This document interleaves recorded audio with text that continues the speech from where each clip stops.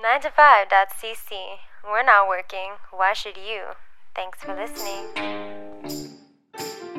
Hey everyone, welcome back to a brand new episode of the Go Plug Yourself podcast. I don't know if you've heard, but I mean, most of our listeners are in Canada, so hopefully you've heard.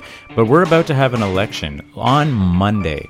That is 4 days from now, if I did my math correctly. It's a crazy time of year. The elections always, and now with the pandemic, it's even crazier. And if you've been following the news, it's even crazier than all of that. So this week we decided to have member of the Green Party, Sam Fairbrother, on to talk a little bit about politics, but also more of his journey as an environmentalist from the Climate March in Montreal a couple years back to now running as a representative of the Green Party. If you want to learn more about what Sam stands for, you can obviously check out the Green Party's website, or you can just head to samfairbrother.ca and find out a little bit more about his activities. Also, if you're listening to this and it is Thursday morning, September 16th, you can go to Girard Park this afternoon and have a bench chat with Sam. This is something that he's been doing as he builds up to the election. At Girard Park from 3 p.m. to 5 p.m., you can go and chat with Sam in the park. So if you're listening to this Thursday morning, there's still time to go to his last bench chat in Girard before the election. So you can actually go out and meet him in person and maybe talk to him and learn a little bit about his values, the Green Party's values, why you should vote, what this means if the world is coming to an end in a climate disaster. Spoilers, it kind of is. And what that means for the future of not just Canada, but the entire planet. Anyway, Lawrence and I sit down, talk with Sam. It's a great chat. Enjoy the show. Go plug yourself, you plugging mother plugger. Go plug yourself, you plugging mother plugger. Go plug yourself, you plugging mother plugger. Go plug yourself, it's time for another Go Plug Yourself podcast. Lawrence, I want to know. I realized when we booked this episode that it felt like it was just very recently that we were having a federal election, and it was. Yep. It was only less than 2 years. Just under 2 years. Just under 2 years. It was one of the first episodes I think where you really stepped up as co-host, and that was almost 2 years ago. Yeah, it was less than 2 years ago, but it was also a different world ago. It was also a completely different universe. Yeah, and we were not recording remotely. Because we were at the back of Grumpy's. We were in the back of a very loud and boisterous Grumpy's bar talking to the Green Party candidate, whose name was Green, which I remember. And yep. And Robert Green, yeah. Robert Green. And it was a great time. We had a good conversation, and then the world fell apart. So now we have to, our next election, we have to talk remotely, which is different, but we're here. We're doing it. Why not? Yeah. It's also a reminder that the Canadian political system doesn't have terms, and it seems so fast. It's just jump in at any time, Sam. We haven't formally introduced you, but you look like you had something to say. Well, usually on podcasts, if we were good at podcasting, we would mention that our guest this week is Sam Fairbrother, who is the Green Party candidate in NDG Westmount and a student in environmental sciences at McGill. That's what we should have done. But now that we haven't done Robert Green's predecessor as the candidate for the NDG predecessors riding. Before. He's after. Yes. So I am the successor. Successor. I am the successor to Robert Green. You're not tuning into this podcast for words. You're tuning in for conversations which have words. And look, maybe we've had big meals. Maybe we've all had a hefty meal right before, and we are struggling to stay awake. I don't know. Maybe that's specific to me. I don't know, but we're doing our best. So I think what's important here. Successor, Robert Green's successor as the Côte-des-Neiges NDG riding. NDG Westmount. NDG Westmount. I just said Côte-des-Neiges it. NDG is at a different. It's at a different level. I think that might be the provincial delegation. I think it's also local because we had Sue Montgomery on, who is the current mayor of because the borough is Côte-des-Neiges NDG. Yeah, maybe So the maybe borough it's is at the that, municipal but the ridings level, are different. Yeah. As the opening of this podcast, politics are complicated, guys, and like ridings and boroughs and everything else is just another layer of complication on top of it. But it's an election, and it's been less than I guess, Sam, do you know the exact time? My guess is I believe the last election was October 19th, I want to say. Okay. I believe it was in later October, so we're 1 month short of it being 2 years. So 23 months. That's, again, so very, very fast. In between, It is. It's been... Obviously, COVID has distorted time in both ways, where things seem like it's been no time and the other thing seems like it's been an eternity. I remember these dates really clearly because that was the time of a lot of turmoil in my life in a positive way. Oh, okay. Positive turmoil. You don't always hear that. Yeah, my life had been pretty static for a while. I originally went to McGill in applied mathematics, and it didn't go super well. It was just, there was a lot of things going wrong at once, and it just was not working for me. So I took a break. And I was working, I did a bit of traveling, as one does in their early 20s. And 2 years ago, there was the Climate March on September 27th, which was one of the most important days of my life. And it really hit me hard. And I said to myself after that, that I was going to do more. That this is an issue that is incredibly important. And I need to be acting on this. It was an amazing day. It was just a confluence of weird things happening, and we went and got dumplings afterward, and I opened a fortune cookie that said, "You have the power to turn evils to angels." Wow, which is the most dramatic fortune cookie I've ever got. Wait, what the? Really? Yep, I keep it on my desk back there. Never that profound. That's amazing. My fortune cookies are never that deep. I never have epic calls to action. My fortune cookies are like, you have a clear mind. Like, my fortune cookies don't give me that level of insight. Find the truth in yourself or whatever. Just super vague, platitudes. It was just this weird conflict. We went and got dumplings, and we went to Grumpy's to have some drinks after that. Yes. And I was just sitting there with my friends wow, this is amazing. Maybe I really do need to be, doing more. I've always cared about these issues, but I felt powerless, right? And I felt like I couldn't make a difference. But I resolved on that day, and have kept that resolve, that it's about putting your best effort into it, right? This is a monumental thing to overcome climate change. But what matters is that I'm doing my best. I'm trying really hard. And I am going where I think I can be, do the most good, really. Right. And so the day after that, I signed up with Robert Greene to work in NDG. It was partially because I'd heard he needed some help with volunteers, and I may always have voted Green, but it was mostly just a passive thing. I'll vote for the Green Party because I like for them to have some support and would like them to grow as a party. This was the first time I became actively engaged in a political party. And then I reapplied to McGill in environmental sciences and started the January after the Climate March. So you have this call to action. You have this moment that you've identified as being pivotal and really having an aha moment in your life, right? And for you, what about the Green Party and what about environmental sciences made you feel like this is the best path? This is what I have to do to make this change that I feel is necessary. So I think it at the beginning, it wasn't super well thought out, to be honest. It was some on the whim thinking, it was the day after. I was like, you know what, it was this kind of moment that I've had a lot in my life where just spur of the moment, I decide to throw myself into a new project. Because, I wasn't that passionate about what I was doing. I was working in a record store before that, which was interesting in its own right, but it was, ultimately a retail job. Yeah. Unless you own the record store, you're like, where does this mean? Right. Like, Yeah, it's like, where am I going with this? I'm learning a lot about music, so that's great. Mhm. You know, I can rant for a long time about music now, but ultimately, well, it's, that's what the podcast is now. That's Sorry, right. guys, it's music. No, I'm You gonna, know, have, but I'm gonna I- have to X out. I can't. Yeah.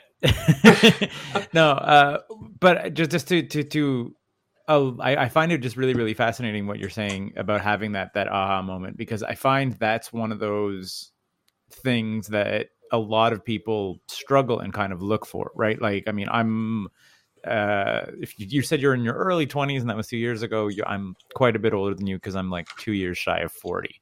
So like old man Keith, I guess, has I've always been sort of like aware, and we have like a very, I guess, kind of like green household. We use a ton of reusable things. We try to reduce our waste. We try to reduce our carbon footprint. They have a so on and so bidet. forth. We do, to reduce toilet paper waste. You know. It's a cold water to bidet. Yeah. Okay, I understand what you're going at, Keith, and I'm sorry to interrupt you. But I go ahead. Sir. Why don't bidets have like hair dryers for your butt? Like, why do you still need to use? Well, that would not help the carbon footprint though, because that'd be electricity. Oh, but how nice would it be though? Have we ever thought of this? Can we copyright this? Like, Sam's going to do great at the election, but I think the three of us could make some real bank. If the bidet's like just Yeah, underneath, just like a gentle blow breath. dry. Like, imagine if someone is just like a gentle whistle, just like.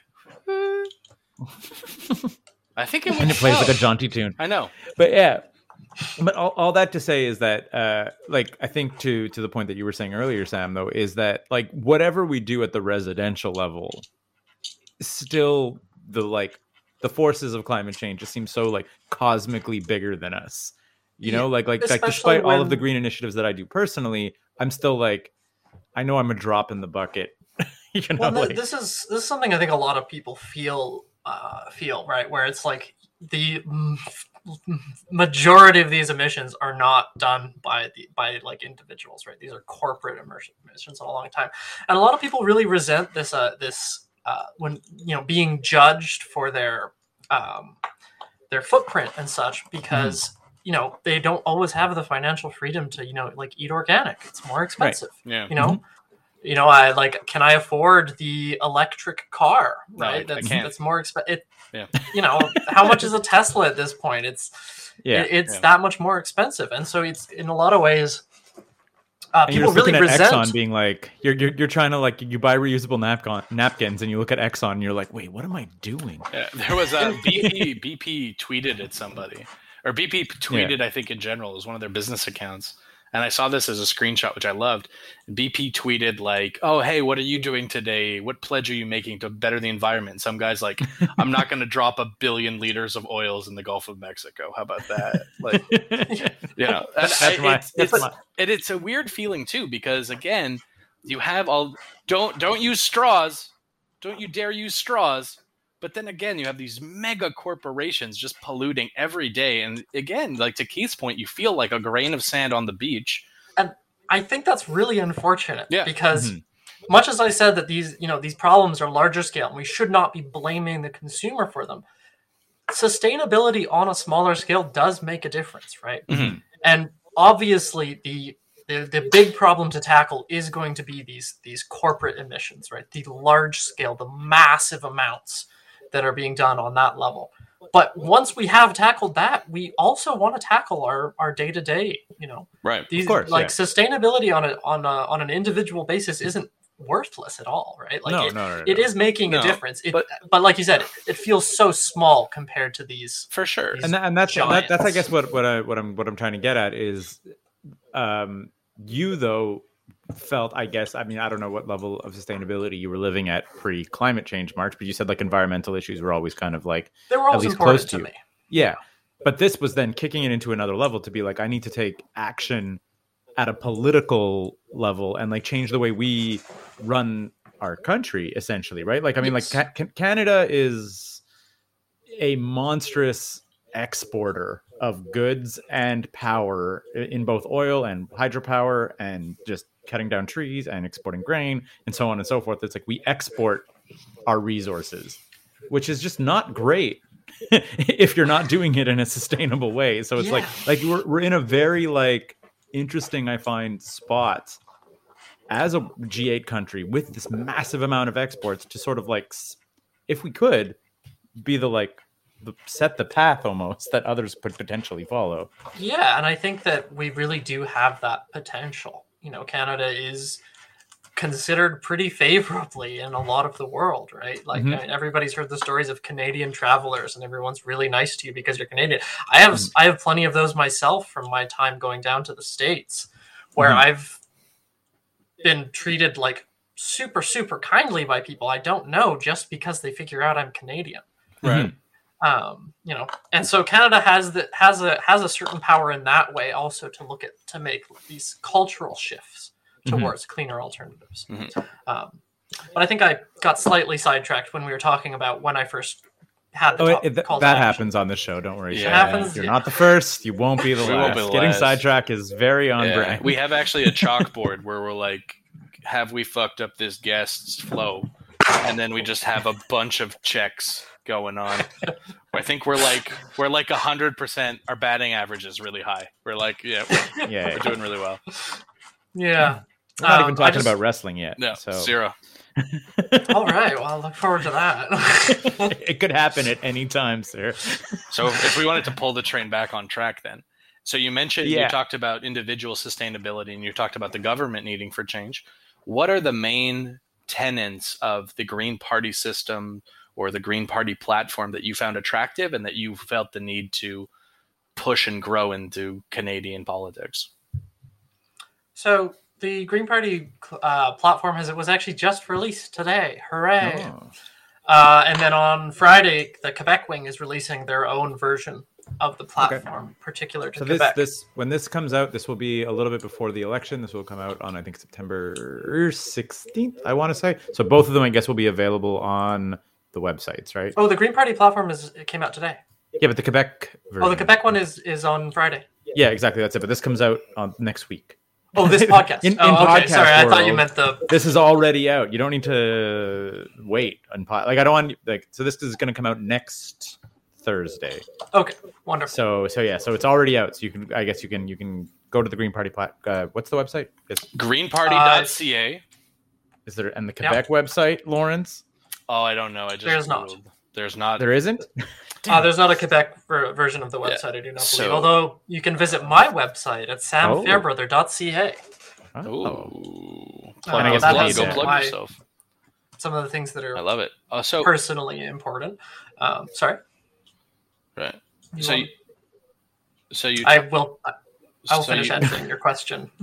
I promise. Go for it. Yeah, so the climate plan has a lot of pieces to it, and a lot of them I think are relevant to Montrealers.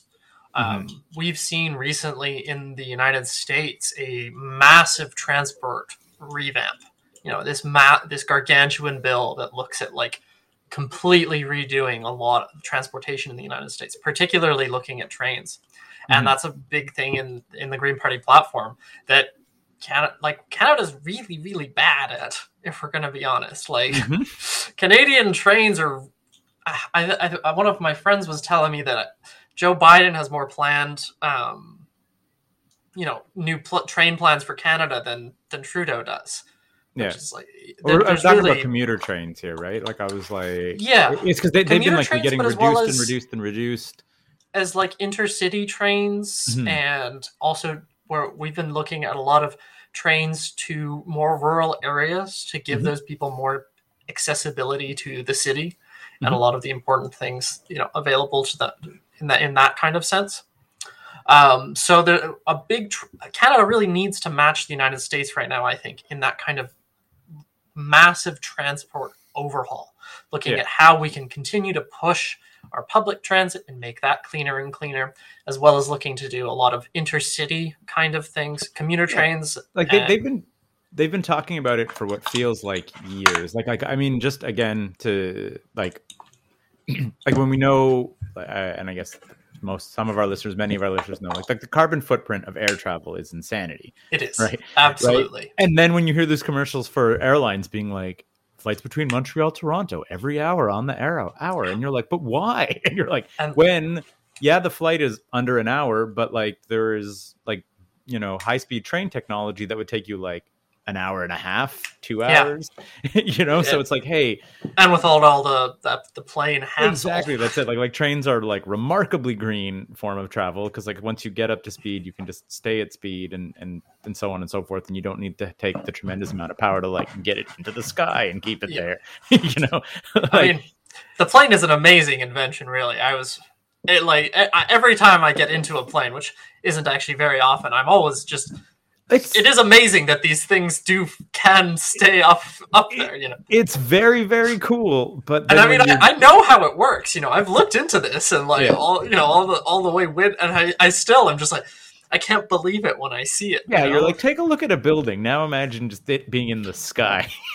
Like that's what a plane is doing all the time. But yeah, but in terms of, like I said, the carbon footprint, when you consider it, and then you consider that Montreal Toronto is a flat straight line, and you're like, and there's even rail tracks already running there that I guess like the land could be used, so on and so forth. There's a bunch of things that could happen there, even if you didn't have to lay new tracks. And then it's just like, it's something that I believe, like I firmly believed when I was in high school, there would be a high speed train connecting Montreal to Toronto. And that was so like obvious. 1996, like, and that whole triangle, which people often extend, like Toronto, Ottawa, and then to Quebec City, right? And Montreal fits nicely into it. There's really is no reason for us not to have these extremely heavily trafficked like lanes serviced by a high-speed train. Mentioning it, that they were saying that I think like one of the proposed high-speed trains had the Montreal-Toronto line in under an hour and a half. Right, that was like one of the high speed train propositions, and then someone had the hilarious comment of, they were like, "That's less than the normal Toronto commute." So they were like, living in Montreal and working in Toronto, it would be the same as like living in like what's like one of those like outlier cities that people commute to, like Hamilton, Dundas, like Dundas or whatever else, like Oakville. Like where you're like. Oakville, yeah, exactly. Oakville's an hour and a half out of town, like in through traffic. So you're like, yeah, living in Montreal and then taking a high-speed train to Toronto to get to work would be comparable to a normal Toronto commute. Which is hilarious. and like I said, just completely mind-boggling. It is that we don't have that. This is like 2021. Even in like a touristic sense, like being able to go out for the evening and eat in the other city and then reasonably be able to get home, Yeah. Or, I want to go watch the Habs play Toronto in Toronto. Oh, plug in Habs. Especially, like I said, thinking about high-speed trains, is that like I was in Taiwan a couple of years ago, and like Taiwan has like a 600-kilometer-an-hour bullet train. And like Taiwan is not an incredibly wealthy country. Like it's a well-established economy, sure. Yeah, they are. But you're not they're not at the G8 table, and Canada is, and like they can't get their two major cities connected.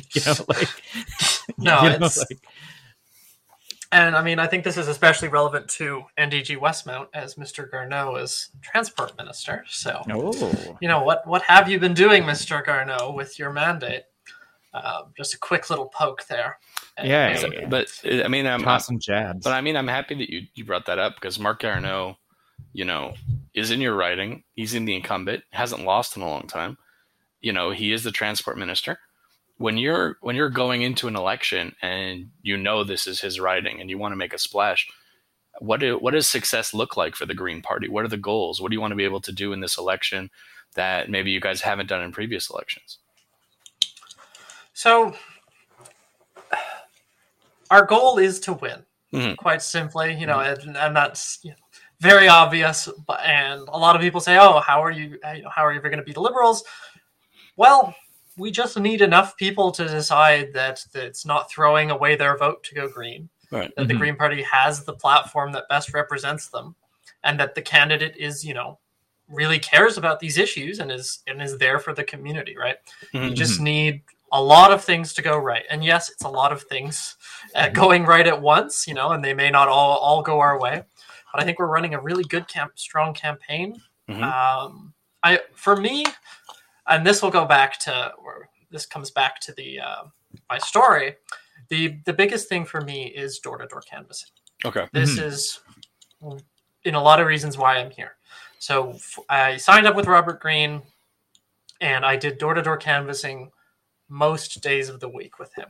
I may have taken a day or two off, but I was doing it at least 4 or 5 days a week for October. And I just found it extremely rewarding. I loved it. I loved talking with people at the door about the issues. I thought it was just getting to know my community, having these conversations. There were a couple people who were skeptical about climate change that I was able to have that discussion with them. And, no, these are very real. This is a very real problem, and you really should be, keeping this in mind, and having those conversations it was amazing for me. I love this is why you're built for politics, Sam, because if someone's like, I don't know about climate change, I would just be yelling at them. I'd be yelling at them at their house, at their door, and then they'd be like, I'm not voting for that guy. Well, that guy came to my house and yelled at me about flooding. Yeah, I'm not voting. Vote Heisterman if you want to get verbally abused in your vestibule.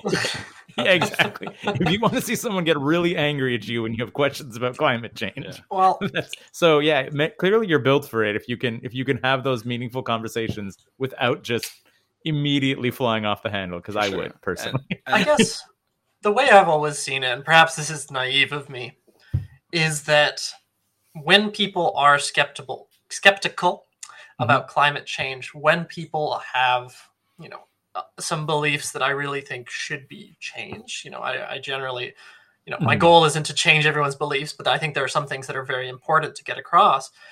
There's a reason these people think this way, and often it's misinformation. Often something convinced them of like a falsehood, right? Like when you mention beliefs, right? Like I'm like, climate change is not like, do you believe in leprechauns? Like it's not like it's you know what I mean? Like that's but it is framed. There has been a misinformation. Right? Something has convinced them otherwise. Science can be very confusing. I'm the first person to admit that, and I'm studying it. A lot of these things are just not easy to understand at a lower level. Yeah. And I think that's a problem that I think quite a few scientists have is bringing it to a level that's easy to understand for the average person, right? Because often in science, you're researching your specification, and it's just beyond what anyone can understand. Yeah. It doesn't mean it's invalid. It's just it needs that kind of like translation into simpler terms, right? Right. Is there? And it's one of those things that just like what I have this conversation a lot with. I find at least climate change to me has become easier. I work with a lot of people who are in their like 50s and stuff. So there are like some climate change, like they're like, the weather changes, that's normal. And I was like, remember the 90s when there was always snow in December, like always? And now it's been like 10 years where there isn't snow. And I'm like, you can observe that. There's a lot of other things going on, but I'm like, but you can observe that. I'm like, winter is different now. And I'm like, I'm not that old, and winter from like my childhood to now like same, demonstrably different. It is. I remember there were some new friends I made who had moved to Montreal, and I was telling them about like some of Montreal's like patterns, although Montreal is always unpredictable in its weather. Yeah. But I'm like, like talking about like when it snows, and I'm like, I'm just wrong now, aren't I? Yeah. All of these things that I thought were like, the common knowledge, this is what Montreal winters are like. It's just wrong. We typically in the last literally in the last decade don't have any significant snowstorms until January. Whereas like I remember in childhood, there'd be like snow cover in November. Yeah. Like that was like, I'm just like, that's now a different thing. And I can only imagine if you're 50 and like 15, 20 years older than me, it must be even crazier. And I'm like just think about that. And I'm like I think that's one of the very like good like rebrands that environmentalists have done, is like to move away from global warming and just say climate change, right? Because it's like global warming, I think not everybody could get their head around. They're like, it's not warmer or whatever. There's invariably one asshole who is going to go out in -40 weather and goes, how can there be global warming if it's cold? Yeah. Right And now, I mean, exactly. you know, That guy. how is it not warm, Mr. Global Warm? And you have to go. if I had a long time to sit with this person and they Yeah. were open-minded, I could explain that's how but you're asking for I two the melting things. of the You're asking for two things I don't think you're going to get, right? Like you very Wasn't it- eloquently said that the science is not accessible in some cases. How do Well, you balance trying to give people this knowledge and also have it be accessible for people like me who aren't science folks? I'll be honest, I think I'm very good at explaining science in simpler terms. Okay. So, like, I could describe a climate change process right now. If you'd like, have you heard of Earth's albedo? No. Earth's libido? You know what? My brain That's went there, but I that's didn't want to like. That's like when Mother Nature and Father Time put the kids to bed and they're like making eye contact. They're like, look, we have boom, a there's a couple new hours. planet. Exactly. So this is a very important what's called a positive feedback loop, which is something that gets worse and worse. It feeds itself, basically. So Okay. the Earth's albedo means how dark is the Earth. So this is an intuitive way to think about it is if you're wearing a white shirt or a black shirt, Mm-hmm. you're much hotter in the black shirt in the sun Right. because black absorbs much more energy Mm-hmm. and Mhm. white reflects much more energy. Right. Right? It's we all know this from like what we pick to wear when we Right. go outside, right? Right. Now, what is the lightest thing on planet Earth as a surface? It's the ice caps. The ice caps are extremely white White and reflective. Yeah. they reflect a huge amount of solar radiation away, and therefore heat away from the Earth. What's something that's very dark? The oceans. Mhm. You look at the oceans on, like on a map of the globe, and the oceans are very dark. Mhm. And so when the ice caps melt, Earth is reflecting less and less heat away due to its albedo. So basically, okay, so there's more. That's why the oceans are getting hotter at a way faster level, is because there's more dark ocean than light ice cap. Yes. So this is one of the reasons that global warming is happening in this way, is that the less ice caps we have, the less they have the ability to reflect the sun's heat away Can we from just the Earth. refreeze them though? Let's just Well, refreeze them. it's hard to refreeze them when global temperatures are rising for other reasons as well. Oh, Mm. like greenhouse Right. gas emissions And and all that. Like refreezing if it is- was just that, maybe we Refreezing could- is we don't have a great process of doing that right now. So this is one of, like I said, I think one of the big things. And then one of the reasons that it doesn't always get warmer places is that Earth's currents in the oceans function largely to redistribute heat around the globe. Mm. Right. So the currents move heat away from the equator towards more northern latitudes. Latitudes is height, and longitudes is width. I think I always forget. that's right. I mix those two up constantly. So these currents that distribute heat around the globe more evenly are being disrupted really heavily by the melting of the ice caps Mm. because the salinity level of water is changing. Right. Because there isn't salt in the ice caps, there is in the ocean. So as the ice caps melt, they become less salty, and these processes, which it's called a thermohaline current, that bring heat away from the equator are weaker and weaker. So in some regions, we are going to see cooling because less heat is being moved away from the equator. Right. So, I get all of that, and now I'm just to bring it back, I guess, to the Green Party and politics. There's like, and I don't want it to be like ultra like scary and fear mongering or whatever, but it's like every single, I guess, like election cycle year leader that doesn't like hit the brakes on whatever our current like energy and climate and so on policies are that we go by, we're losing time, right? Like, not to be like ultra doomsday about it, but like we hear in the news and stuff that you're like, every couple years it seems we've passed like yet another point of no return. Like there's this point of no return that we passed it. There's another point of no return. Oh, we passed it. So it's like how do you balance, I guess, your day-to-day experiences and I guess like political activism and going door to door without, I guess, like just like panicking and screaming in fear that that you're like, oh, if we don't get it this time, we're gonna pass another point of no return. Like, you know what I mean? Like that's. So I think I have two answers for that question. I really like the question. Well, the first is that the climate change. There are these like markers of like points of no return, but ultimately, our actions are still going to be mitigating the problem. Climate change is here. We can't stop climate change. Like it's arrived. Mm-hmm. But how severe it is, we can control.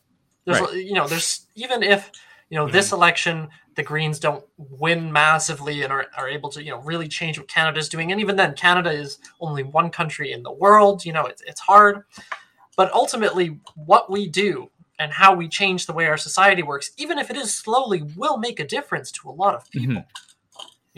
If we may not reach the targets that we like the targets we need to, but even not quite reaching those, it'll let us recover better from there, perhaps. And so this comes into the second point, which is that we need to achieve basically net zero emissions in a lot of ways. Mm-hmm. But also, there is potentially technology to reverse some of these effects. Mm-hmm. And we need to continue to invest into this so that it becomes, actually usable, because right now a lot of it's in its theoretical states. Yeah. But all of the sustainability in the world isn't going to remove carbon from the atmosphere. Right. We're already at a level of carbon in the atmosphere that's far too high, and that level is going to be added to considerably before we actually get to net zero emissions. And at that point, what do we do? Well, there is a technology called carbon sequestration technology, which draws carbon from the atmosphere into and out of it. Right now, it is not good enough to do it at like a wide scale. Yeah. But it could potentially do that. And once we've achieved low emissions or zero emissions and sustainability, then this kind of technology can help bring us back. We have gone past a certain point, and it is going to be very difficult. Mm-hmm. And a lot of these erratic weather patterns, heat waves, droughts, fires, we're going to see these, but it's not, the Earth is not doomed. Yeah, I read an interesting article where they were talking about again, it's not to say like it'll be fine, but they were just saying like the one thing that I guess scientists don't know is what the turnaround looks like, right? Because like some people point a lot to the hole in the ozone layer and how quickly that repaired itself. They were like, we don't know. No, we know it's different, but we're like, and we know that we're maybe not going to get back to where we were. But they were like, we don't know what the real, because it's never happened before that we have had the turnaround. No. So they were like, that's the one, I guess, not to say silver lining, but they were like, what like to your point, I think, is that like we still like everything does help, and it is going to make it whatever it does look like. We don't know exactly what it's going to look like because we haven't course corrected yet. So like that's like the one unknown factor is they were like, there's a possibility at least that there is a way out, and maybe not the way things were, but some way out. I don't know. I just think about in a longer period of time, way down the line when these problems are getting fixed, and how much our little decisions now will matter then. Mm-hmm. Like our decisions as to what we do to be more green right now might make the difference between it being 80 to 100 years until we're more stable, or 200 to 300 years before we're more stable. Like, if we can really cut down heavily and properly invest into our green technology now, then we can really, really lower the amount of time it takes to hit that recovery point and back to, a healthier planet, which we really just don't have right now.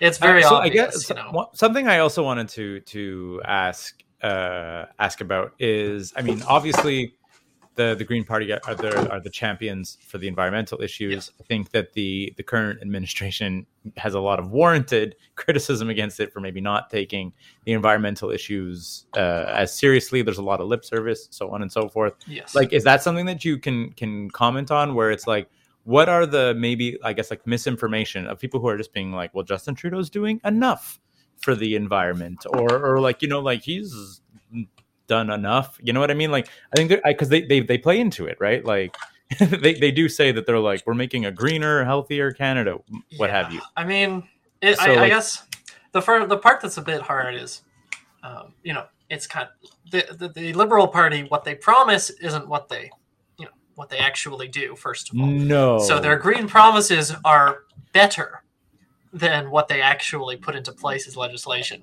But secondarily, even their promises aren't good enough and aren't actually in line with the Paris Accords. They're rather tepid.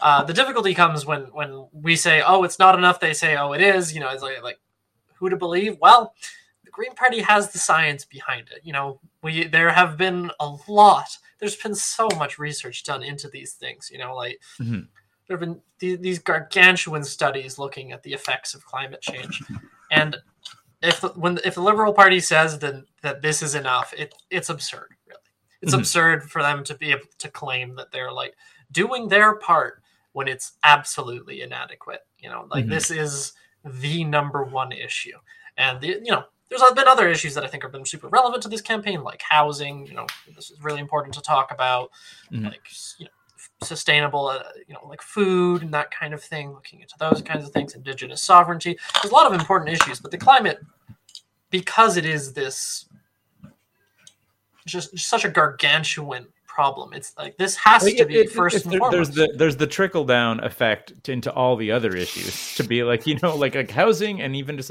like affordable affordable housing and so on and so forth. Like, climate disasters really throw a wrench into that plan, you know. Like, it's just like, if there's suddenly like rapid fire floods, flash floods happening all over the place, your affordable housing takes a hit, and now you're at ground zero and you need to rebuild buildings that should not have been destroyed in a flash flood, you know. Like there's all of these and different elements, you know. I get frustrated when people are like, oh, you're the Green Party, you should just focus on the climate. It's like, no, all these issues all tie together, you know, in a big web, you know, like.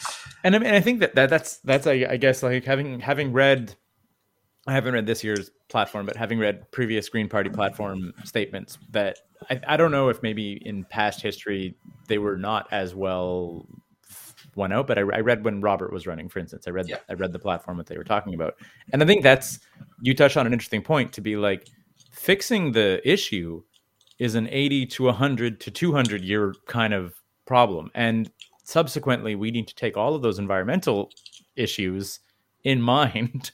But then you still need to worry about education and housing people and like distribution of wealth and all of that, because most of us are not going to be around to see if we succeed or not. We're going to have the rest of our lives and our bills to pay next year and all of that. So it does have to, I think, be both. You know, like, you can't just say like, forget everything, we're only doing the environment. Everyone's going to be like, I don't have a job right now, and I need some relief money, please. But how do you consolidate? Because obviously I'm looking at your platform now, and you guys have a section about agriculture, food, fisheries, rural revitalization, municipal affair, transports. You guys can't just be a one issue party, because if your goal is to uproot, like, and you're writing the Liberal Party, right? What kind of things because you mentioned, like, we want to win, right? And I think in the Canadian political landscape, where you have a lot of left-leaning parties or more liberal-based parties, with the Green Party as yourself, you have the NDP, you have the Liberal Party, and then on the other end of Quebec, you even have the Bloc, which is also Quebec, you have the Bloc, which Quebec, is socially more closer to the left and everything like that. And then you know, how do you combat kind of this fear that if people don't, at least when I was growing up, the narrative for me before I studied politics was that if you don't vote for the Liberals, the Conservatives are going to sneak in and fuck up your shit. Well, at least in NDG, the answer to that question is easy. NDG, the Conservatives don't have for sure. You know, they don't have a chance. Yeah. So for me personally, it's that the Conservatives have never gotten enough of a vote share to win in any circumstance. You know, Mhm. you would And have to have and 5 more- parties splitting the vote Right. other than the Conservatives Yeah. for them to even be close. And I don't think they could even do it then. Let me check my math. I don't know. You need 6 other parties, and you need them Right. to all split really evenly. Right. But what The about Conservatives Even don't then, win. I used to live in NDG, and if I'm not mistaken, the Conservatives got like under 5%. I totally, like, of the I actual understand. vote. I live in Ville Saint Laurent, where the Liberals have not lost since 1980. I understand, right? So, and it was, I think it was in that Dion, sense- and it was what's his name, Dion, and then it was Lambropoulos, and these people haven't lost. But if we pulled the lookout further than NDG Westmount, which is your riding, and you guys say we want to win or we want to do this, you want to top the 1.18 million votes you guys got last time, what needs to change or what needs to be pushed in a direction to make you guys a contender, essentially? Well, and I guess just to sorry, Sam, but just to follow up on that, and I think because I do want to get this in as a talking point before we end, is that there has been a change in leadership and stuff for the Green Party. So you guys are headed in, obviously the environmental issues there, but you are headed in a new direction. It is new leadership and stuff. So just to expand on what Lawrence was saying. And I think the Green Party has really expanded their platform in the last, in 2019 as well as in 2021. Like you said, the platform has become far more all-encompassing of Canadian issues. And I think as more and more people realize what the Green Party is proposing, the Green Party will gain in strength again and again. It is more difficult in some ridings where that kind of vote splitting is more of a risk, I will admit. If I were in a riding where the Conservatives and the Liberals were neck and neck, it would be a much harder decision because I am not a fan of the Liberal Party, but I certainly don't want the Conservatives to win. Well, I mean, yeah, exactly. Like that is. I mean, I know we're talking about Quebec, but like the left vote split is what ultimately landed the Harper government into a position of power in Ontario, right? Like, Yeah. Fortunately, though, I guess for listeners, most of our listeners are in Quebec. That didn't get the Conservatives more seats in Quebec, as you were saying. Yeah. In Like Quebec, that was really an Ontario situation. They try their pushes at Quebec sometimes, but I just don't think that it's going to stick here ever, to be honest. I just don't think hey, watch me get proven wrong, but I don't think it appeals to Quebecers very much just because the party is extremely Anglophone. I can't imagine the Conservatives landing many, if any, seats just in any year. Who knows? Further on that point about vote splitting, though, is that Justin Trudeau in 2015 promised election reform. Oh yeah, I remember some that kind weird of web survey that I did that kind of didn't answer any questions. Then he was like, "See, you don't want it," and I was like, "What?" Yeah, that was his vote. Representational voting platform was a confusing internet survey that resulted in nothing, and he said it proved his point. I wouldn't say I believe in no direct representation, because I think it can be really important to have candidates that are connected to their communities, And I think the Green Party is really good at, in some ways, fielding candidates who are very close with their community. I've lived in NDG since I was 2 years old, basically my entire life, right? Like I know this riding incredibly well. I love this riding, and I'm able to be very connected to the community. So some kind of representation in that sense is good, but a degree of proportional representation, it's not going to be a simple process, or perhaps even a ranked choice voting might be something to consider, which I did for the Green Party leadership campaign, and I have to say it's wonderful. It only gives the voter more freedom. I think we're seeing more of that in North America. The recent, I want to say, New York mayoral or gubernatorial, one of the New York State, either New York State or New York City elections was a ranked voting. The state of Maine has implemented ranked choice voting for all levels. And I mean, it just gives the voter more freedom. It does, force you to learn more about politics, but honestly, people probably should if our democracy is going to function. I know it's exhausting and it's difficult, but that's honestly what these structures want. They want you to be exasperated, and they want you to think, oh, it's too complicated to look into all of this. But if our democracy is going to continue and function in a healthy way, I think ranked choice is really important, and it forces people to think more. It forces people to do more research. This is another point just in terms of like the strength of our democracy. I'm becoming increasingly concerned with the amount of promises our political parties are making that are really not being delivered upon. The Liberal Party in 2015 promised so much. I was excited about a lot of what they were promising, and I wasn't ever a Liberal supporter, but a lot of what they were saying was exciting. And electoral reform, like just this, like almost like single-handedly, if electoral reform had happened in a meaningful way, that would have changed Canadian democracy, like forever. For the better, forever. Like in a positive way. And it was just sort of like, how many people who were maybe on the fence about Green, on the fence about NDP, whatever they might have been like, were like, you know what, we can give the Liberals their majority this time because they're going to deliver electoral reform. And it's like, no, Canada has some amazing protections of our democratic system. The donation limit is amazing. It completely stops people from having these, super, massive donors. It's a fantastic thing. The short election period and the heavy restrictions on your, how you can advertise. It's wonderful. These are systems that really keep our democracy clean in a lot of ways. And I think, ranked choice would be a massive step towards just keeping our democracy robust. Like it's one of those things where it's like, and I think it's always been the issue. We don't have too much more time before we transition over to 5 questions, but I think it's always been the issue of the first past the post writing system.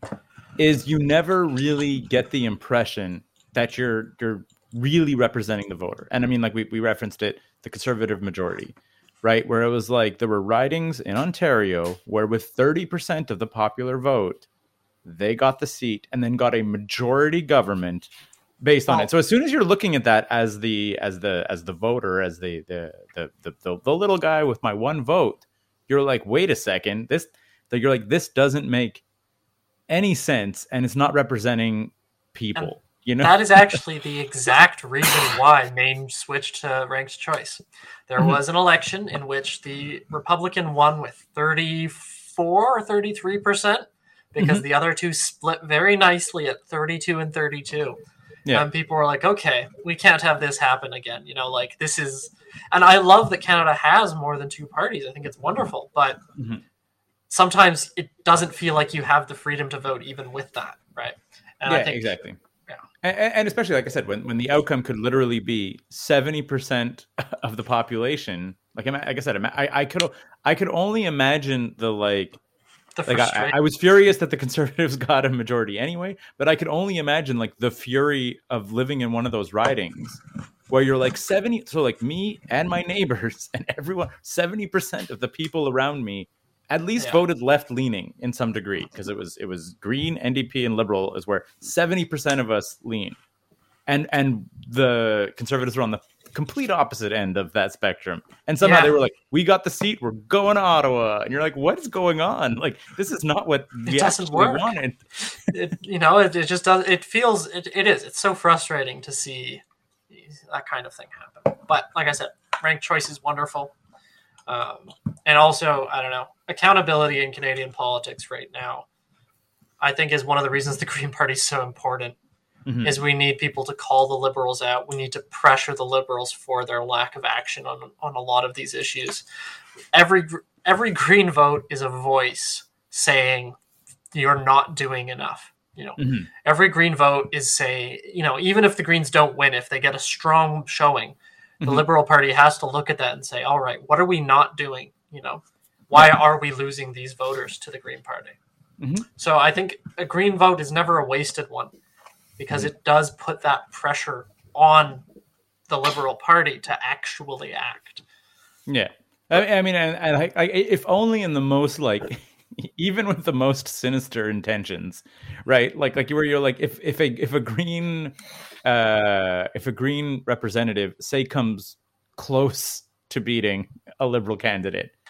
The Liberal candidate then needs to be like, well, I need to be more green next time to make sure I don't lose next time. Like, so Exactly. it's like even with like a sinister, power hungry intention, every green vote still will like force them to put green like environmental issues into their platforms just so that they can win next time. Yeah, that was the most mind-boggling thing about like climate politics.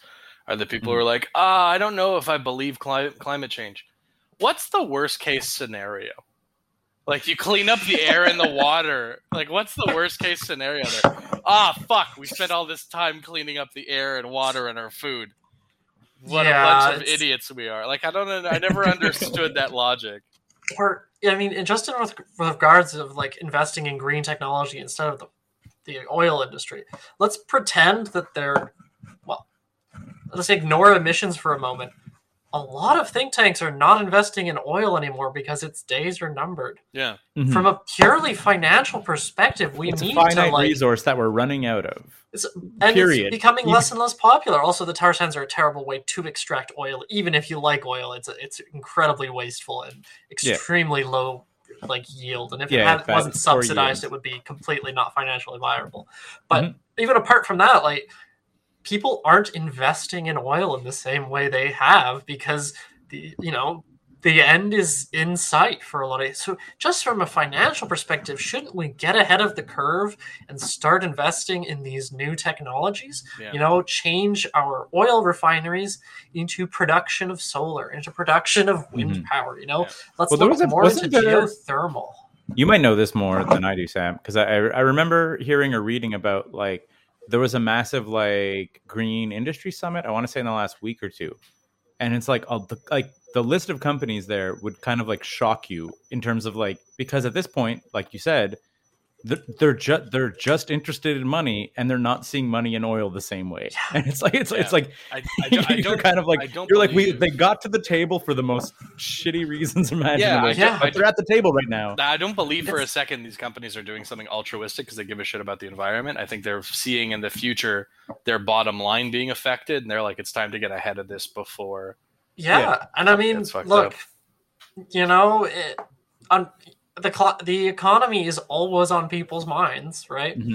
We live in these capitalist structures that mean that we need capital to, live. Yeah.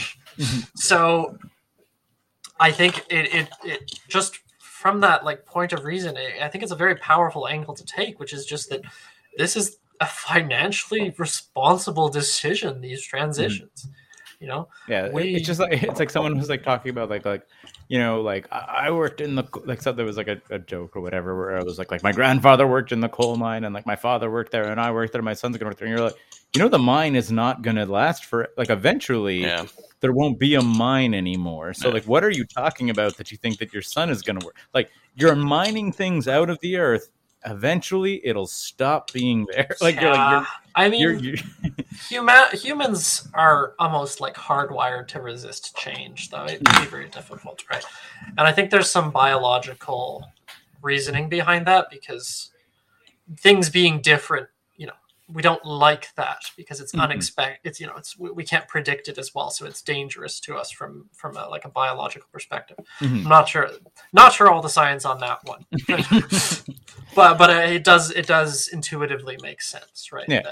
So people do resist change and sometimes it's like I said, it's hard to blame these people for their resisting of these new ideas, right?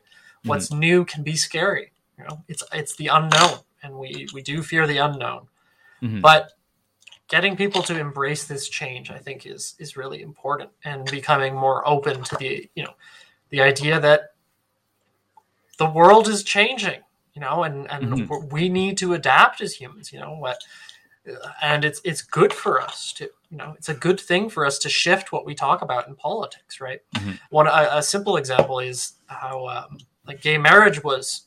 This is more in the States than in Canada, but gay marriage was a large argument for a while, and the conversation has shifted over to trans rights in a lot of ways, right? As one of the main focuses, and I think that's wonderful, right? It's that we accomplish something, and then we are looking to accomplish more, right? Yeah, we want to protect more groups of people. We want to give greater equality. We want to be more sustainable. Yeah, it's like it's one of those things. I've again just reading this thing where it's like you have the right wing guy to being like, what? So it's going to be like equal rights for like everyone? And you're like, yeah, kinda. That's pretty much the goal. Yeah, like we'll go one group at a time and work our way down the list, and then when we get there, that's a good thing. Like it's there's no mission accomplished until we all have equal rights. That's and in some that ways, is actually the goal of going down the list now. In some ways, like. I don't mean this in every realm, but we will always need to be pushing for change, and unless we achieve absolute utopia, which I don't believe is really possible. Star Trek says otherwise. We're gonna do it. We're gonna reach the stars, and we're gonna become the utopian society. At the very least, it's a pretty darn long way away. So. Like I think it's good for people to increasingly get into this kind of mindset of things. I do agree. Like it's very funny to me, and I think just like how much sort of speculative fiction. I think that like Star Trek is one of the like only ones where we like land right. Like if you look most of the time, it's like post-apocalyptic or like a complete dystopia, or like most of our speculative like future fiction rarely is like, and then the humans got it all right and sorted their shit out. Like that is so rarely the like the plot of science fiction. I think we're probably near the end of this, and So one of my favorite science fiction novels is Kurt Vonnegut's Player Piano. Mm-hmm. I don't know if either of you've read it. I've read quite a bit of Vonnegut, but that one is not ringing a bell. It's his first, and it's not quite as entrenched in his style as some of that. You see, it's interesting. It's always fun reading, or watching the movies of the early films of a director, or watching reading an early book. But it's about a sort of utopia where everybody is cared for by the state, but most people don't have jobs because everything has been automated. And the main jobs are just engineers whose job it is to make sure that all the automation, stays working. Which is like a genuine fear of a lot of people, like right now. And people in the book are really, really unhappy, like because they don't have anything to do. It's not enough to just be cared for. Some purpose is required as well. I really recommend the book. It's got Vonnegut's wit, and it's very good. But yeah, it's like I said, I think we will just need to push for a very long time to make things better and better, Yeah, absolutely. And we really need to be open to that. So Sam, Lawrence, ready for 5 questions? Yeah, I was just about to say, Sam, you were right on the money. We are coming to a close. One of the Go Plug Yourself traditions is we always ask a final 5 questions of our guest of the week. The 5th question is we're going to ask you to come up with a question for our next guest, and you don't know who they are. Last podcast, we asked someone who didn't know you were coming on to ask a question of you. So we're going to run through these 5 questions. Question number 1, what do your thoughts sound like? These questions are wild, Sam. Just a fair warning. It varies a lot. There's a lot of people up there, Uh-huh. and they have different voices based on what it is, Oh, so you have like internal dialogue. Like you'll speak with yourself. Yeah. It's not just a monologue. There's a dialogue. Full conversations, and there's different people talking up there who have different sides, I guess. Oh. I hope that doesn't sound too crazy. No. I think that's a first, though. I think that's the first. A lot of people said like monologue. Go ahead, Lawrence. Oh, no, I was going to say, I'm not sure if it's the first. I think maybe one of the people from the FAR Festival had a similar answer. Maybe. Leah, I think. Possibly. I don't know. Okay. Interesting. Question number 2. What was your favorite thing to eat as a child? Could be a meal, could be a snack. So it's like it could be a candy, could be just like the favorite thing as a kid. Peanut butter sandwiches. I was a very picky eater, and I would always be plied with a peanut butter sandwich whenever I didn't want whatever it was that was being served. So now, yeah, exactly. Crunchy, smooth, and bread type are my follow-ups. Smooth and white bread. Very like a Wonder Bread, like the chewy white bread, like the white bread that's got nice. It is the classic peanut butter sandwich. Were you did you eat? Further question: did crusts, no crusts, crust cut off? Crusts, yeah, crusts are good. Okay, so you weren't that picky. I was picky. Because I think that's like the epitome of picky. If you're like, I will only eat this peanut butter sandwich on this white bread, creamy peanut butter with the crusts cut off. Like I feel any kid that like cut the crusts off, I was like that's picky. Like I remember I think it was like one of my friends or whatever, like my mom just made us sandwiches and he was like, can you cut the crust off? And my mom was like, what are you talking about? like just like, what are you saying? This is bread. Like why are you removing part of it? And then like I think the denouement of that story was the kid just like ate around the crust and just left the crusts behind. For sure. My mom was like, there is no way I'm cutting crusts off of your sandwich. Why are we here? Like, I just made you a sandwich. Like, Yeah. I think that's the pickiest. Any kid that demands to have like crusts cut off their sandwich. No, not that bad, but I was pretty picky. Not these days, not at all. But Question number 3. What is the best or worst thing about growing up? I think this is actually best and worst. Is the responsibility of it. You know, it's terrifying and slightly crushing, but also, you know, I sometimes forget this, but I'm an adult and I can make decisions. You know, I'm not reliant on other people to. This has been funny in the campaign since before that worked for people on campaigns, and there have been moments on the campaign where I'm like, all right, now who do I ask permission to do this? No, you're the guy now. It's like, well, yeah, that's me. Yeah. Oh, what should I do for this? Oh, yeah, I decide that. And it's, you know, it's scary, but also it's wonderful. You know, yeah, like the same thing that gives you that like crushing. Yeah, exactly. Like I was going to say, the same like crushing amount of responsibility that can be overwhelming is still like an amount of agency that you don't have as a kid, where you're like, I decide at what's going to happen now. I guess, yeah, like the freedom would be a similar answer to that, right? The freedom that comes with being an adult too, where you have to make these decisions. But you know, I wouldn't have it any other way. I would consider myself pretty, you know, individualistic in some ways, you know, in personal freedoms and all that. Mm-hmm. Very interesting. Question number 4 comes to us from Jonathan Bouchard, also known as Jubby, who is on CBC's television reality show that I believe is airing now, called Race Against the Tide, which is a show that is fascinating in general. It's professional sand sculptors that have to perform like these massive sand sculptures in the Bay of Fundy before the like 10, 15 foot Bay of Fundy tides like hit and just like take them out. Oh, that's so cute. I love it. Which is amazing.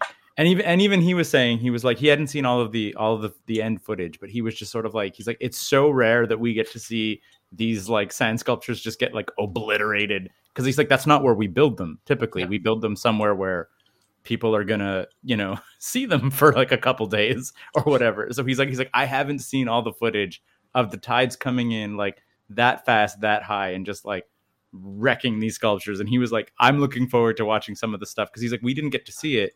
Cause he's like, we would do the sculptures, we would do the judging, and then you need to like get out of there. It's very dangerous. So he's like, at best, you know, we could see them from the cliffs sort of overlooking, seeing it far, but they had like, that must be so interesting as an artist to see your work be destroyed like that.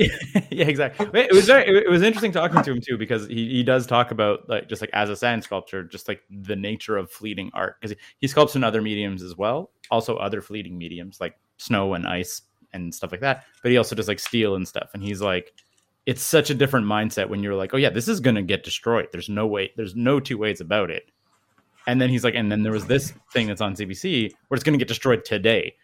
He's like, everything that I'm doing today is getting taken out by the Bay of Fundy, like today. Like, so anyway, his question was pretty lighthearted all the same. He wanted to know what is special about your favorite socks? I have a couple different pairs. Oh. So, I mean, I think they're fun. I've got some with octopi on them, which is I hear. That's I have. pretty I have a good. question then. Are you going to be doing? Are you doing a debate? Yep, doing a debate on the 14th. What socks will you wear to the debate? Ooh. Probably here I was saying either the octopus socks, which are pretty great, Mhm. or I've got some that's a unicorn fighting a narwhal, and they're like Oh, it's sword like they're all fighting crossing with their- horns. Yeah. Yeah. So those ones are pretty good too. Mhm. And then I've got pirate tiger socks, which are also pretty good. So what- were these gifts? Were these things you bought yourself? The first one was a gift. The other two I purchased for myself. Nice. And So I was going to say, ahead, question Mike. number 5 is what question do you want us to ask your next guest who we don't know who is going to be? Putting you on the hot seat, Sam. Sink or swim. I'll keep it light since I have no idea who it is, Okay. and I don't. Okay, it's a sound strategy. Probably. What's your favorite? What cult hit would you recommend? Either music or film. You know, what's something that you don't think a lot of people will have heard of, or has perhaps been, not might be a little out there. That's fair. What And cult hit would you I can recommend? answer that. Please. I was actually just watching some clips of this before your show. Is the 1966 Batman and Robin, okay. which is Shark repellent. Shark shark some days. repellent. Some days you just can't get rid of a bomb. exactly. I was watching the Some Days You Can't Get Rid of a Ball. I love the movie. It's so funny. The writing is just so silly and lovely. And the Flash Batman Gordon series movie just- from 1980. They're not those aren't the most obscure of things, but they're two that I think bring a lot of joy. That's The fair. Flash Gordon movie is actually pretty bad, but Yeah. it's so funny. Yeah. And if I you're was into gonna say that the sort of like, Batman though, like the Batman '60s like TV series and film are much fun. Because when you're a kid, you're just like, this is just zany. When you go back and watch them as an adult, you're like, oh no, this is like clever and witty, and there's wordplay, and like there was a group of writers that were putting in way more effort than they had to sell that product. Yeah. and it Flash didn't Gordon, on the last other hand, very no, I was like, long. Flash Gordon is not on that same level of writing. No. Like, But no, not at all. But I don't know. That's what's on my mind since I was just watching this. Some days you just can't get rid of a ball. It's just Some it's days. so absurd, Yeah, it's amazing. and I love it. I have the one I have at the tip of my tongue, or at like the tip of my forehead, I guess, whatever, is the one I recently saw at Montreal's Fantasia Festival, a film called Beyond the Infinite 2 Minutes. And it's a film where a guy lives in an apartment above the cafe where he works, and he basically finds that his TV in his apartment is a live feed of the cafe downstairs 2 minutes in the future. And then they basically like play with that for about an hour and a half in like the tightest, like it's also perfectly timed. So it's like if someone is saying something downstairs, you could set a stopwatch that 2 minutes later in the film they will be downstairs saying You that. got to appreciate that level of detail. Yeah, exactly. Like I guess it's perfect. Like if you look at some of the, like, I mean, not to say that that's necessarily available, but if you look at even just like Fantasia kind of talked about it, the making of, they were like, they had timers and stuff on set to make sure that it was perfectly timed. And when you're watching it, you wouldn't know if it was or not, but like it is also has that attention of detail and is like super cute, super charming, and just like it's shot as though it is a single take. There's a couple of, I guess, like cinematographic like tricks to, I don't think it was a single take. They didn't do this perfectly in an hour and a half, but it is like shot, virtually impossible. yeah, exactly. That's it. It was shot to give the illusion of a single take. Like it's like the camera follows the cast around. Yeah. I don't know how or when this movie could get distribution, but I was like, it is a movie that you could like watch with your girlfriend, watch with your parents, watch with kids. Like it is a universal movie that anybody could watch, and it's like super charming and super fun. Actually, So maybe I will mention just one more because I remember this from Fantasia. Those two just came off the top of my head, but I don't know if you guys ever saw Turbo Kid. I think it's actually Yes. a Quebec Quebecois owned Turbo Kid. We almost had them on the show, and then it like weirdly fell through. Oh, Like I love that through no movie. fault of their own or whatever. It was like a scheduling thing. We were supposed to have the Turbo Kid guys on the show. So. It's that movie just brings me joy in a different way. I don't know. I thoroughly enjoy it. Lawrence, deep cult cuts. Mine is a movie I only watched it recently for the first time. It's called Phantom of Paradise. It's like a rock opera make of Phantom of the Opera. And it's instead of it being like a phantom and an opera singer, it's like a rock and roll tycoon. And it was just, I researched it and apparently it like bombed horribly, but then it had like a cult resurgence. Phantom of the Paradise. And it was just so much fun. Like, and it was campy and weird. I can't say that it was good, but it was entertaining. I can't say that I was like, this is enjoyable, film, I'm sure. But I was fucking captivated. I could not look away. I was not on my phone. I had to pay attention to everything that was happening the entire time, and it was an experience. So if that's something you're looking for, Phantom of the Paradise. Oh, for sure. I will also say, since we did not talk about wrestling, if this was a few years ago, I would say Chikara. Chikara Pro Wrestling. But now, no, they're canceled. They got B2'd. We don't support that. No. Yeah, but just as a product, just having like weird superhero and like time travel elements in the world of pro wrestling and like and all of that, just like really taking pro wrestling as a concept and running with it. But as Lauren said, it variety of people who were involved were not good people, so on and so forth. But that it was not good people. A bunch of people were good. There were a lot of workers and stuff who were fine in it. It wasn't like the entire structure was awful. Just some of the people who were running it turned out to be shitheads. So, shitty people, unfortunately. So, yes. Thanks for the recommendations. No problem. Thank you for coming on the podcast. So, I mean, I guess like the big message is obviously to go vote. Go vote, and a green vote does matter. Mm-hmm. You know, why just any vote does matter. It makes a difference. Yeah, exactly. It's one of those things where it's like the right to complain about how things are is drastically diminished if you're not voting. Yeah, actually, people love complaining about the way things are. George Carlin said the opposite. George Carlin said that, I'm allowed to complain because I didn't vote for these fucking people. Yeah, I didn't vote for any of these idiots. I didn't vote for these fucking people. I can bitch about all I want. I guess my answer to that is, if you don't like anybody in politics, get into politics. That's it. It's true. That is true. If you don't feel as though the story of Sam Fairbrother was, I don't like the things that are going, I'm going to get involved in this political group, and here you go. You're going to be up and there. I did find people I did like. You're going to be up there in a debate, and you're going to be like, "Look, a fortune cookie told me to be here." I'm so sorry. Who here can deny the cosmic powers of the fortune? You don't believe are we going to be in a? Are you going to argue interesting angle. With the it's universe? An interesting angle. I'll think about that and see how that's gonna and then promptly how that's gonna pan out. Look at Mark Garneau and ask him to concede. Be like, "You've been to space, but space is on my side, motherfucker." And then you just let it stay in the air. Don't even react. Don't say anything else.